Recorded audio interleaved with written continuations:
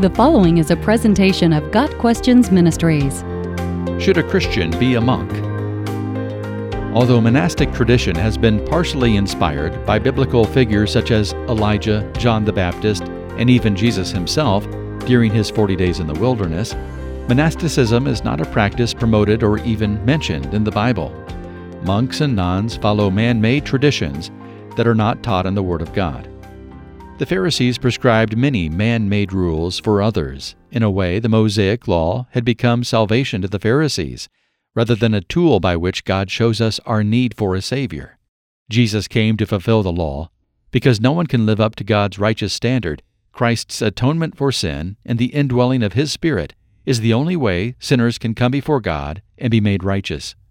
Just as the Pharisees bypassed this truth with their many rules, so monasticism can dangerously sway toward a self-righteousness rather than a righteousness that is by faith. Romans 9 verse 30. Centuries before the first Christian monks began to cloister themselves, Paul warned the church of Colossae concerning rules imposed by men.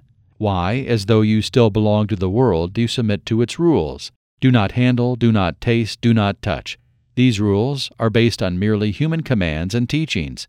Colossians 2 verses 20 through 22. Paul opposed such religious traps, in part because they were ineffective in producing true holiness. Such regulations indeed have the appearance of wisdom with their self-imposed worship, their false humility, and their harsh treatment of the body, but they lack any value in restraining sensual indulgence. Verse 23. One's sanctification does not depend on following a monastic rule or any other code of human regulations. The call to follow Jesus is a call to die to our own will and submit to God's will for our lives. It is not, however, a call to asceticism. Christians are not forbidden from enjoying the things this world has to offer. Although Paul admonishes the wealthy to not put their hope in riches, he states that God richly provides us with everything for our enjoyment. 1 Timothy 6 verse 17. Of course, the Bible forbids sin, but placing further strictures on one's behavior, except to accommodate a weaker brother, goes beyond Scripture's advice.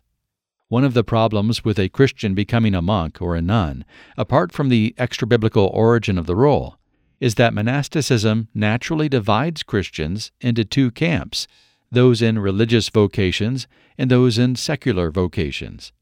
Martin Luther, a former Augustinian monk who married a former nun, wrote against the idea of a super-Christian inherent in monasticism. Quote, "Monastic vows rest on the false assumption that there is a special calling, a vocation, to which superior Christians are invited to observe the counsels of perfection, while ordinary Christians fulfill only the commands. But there simply is no special religious vocation, since the call of God comes to each at the common tasks." End of quote. In other words, a married man working as a circus clown can be just as holy as a monk of the most austere variety. This is not to say that no good has come from monks or nuns who dedicated their lives to pious pursuits. Some, such as Brother Lawrence, have left profound writings that can be of aid in the Christian walk. Others have been forces of good in the fields of education and health care. And some, such as Gregor Mendel, have led scientific advances. One good question to ask might be, what is the purpose of becoming a monk? Is the answer, to better or perfect myself? The Bible is clear that the key to the Christian life is faith, not rule-keeping. Did you receive the Spirit by the works of the law, or by believing what you heard? Are you so foolish? After beginning by means of the Spirit, are you now trying to finish by means of the flesh? Galatians 3 verses 2 and 3. Or perhaps the reason for becoming a monk is to escape the temptations of the world. The problem is that we are tempted internally, not just externally. The Bible never advocates escape from the world. In fact, it tells us to engage the world. Jesus was criticized for eating with tax collectors and sinners. Matthew 9 verse 11. Obviously, he never cloistered himself. Should a Christian submit himself to God's will and obey His calling? Always, the answer to that is yes. Should a Christian be a monk or a nun? Given the lack of biblical precedent, the requirements to adhere to man-made rules, and the problems inherent in asceticism, we would say no.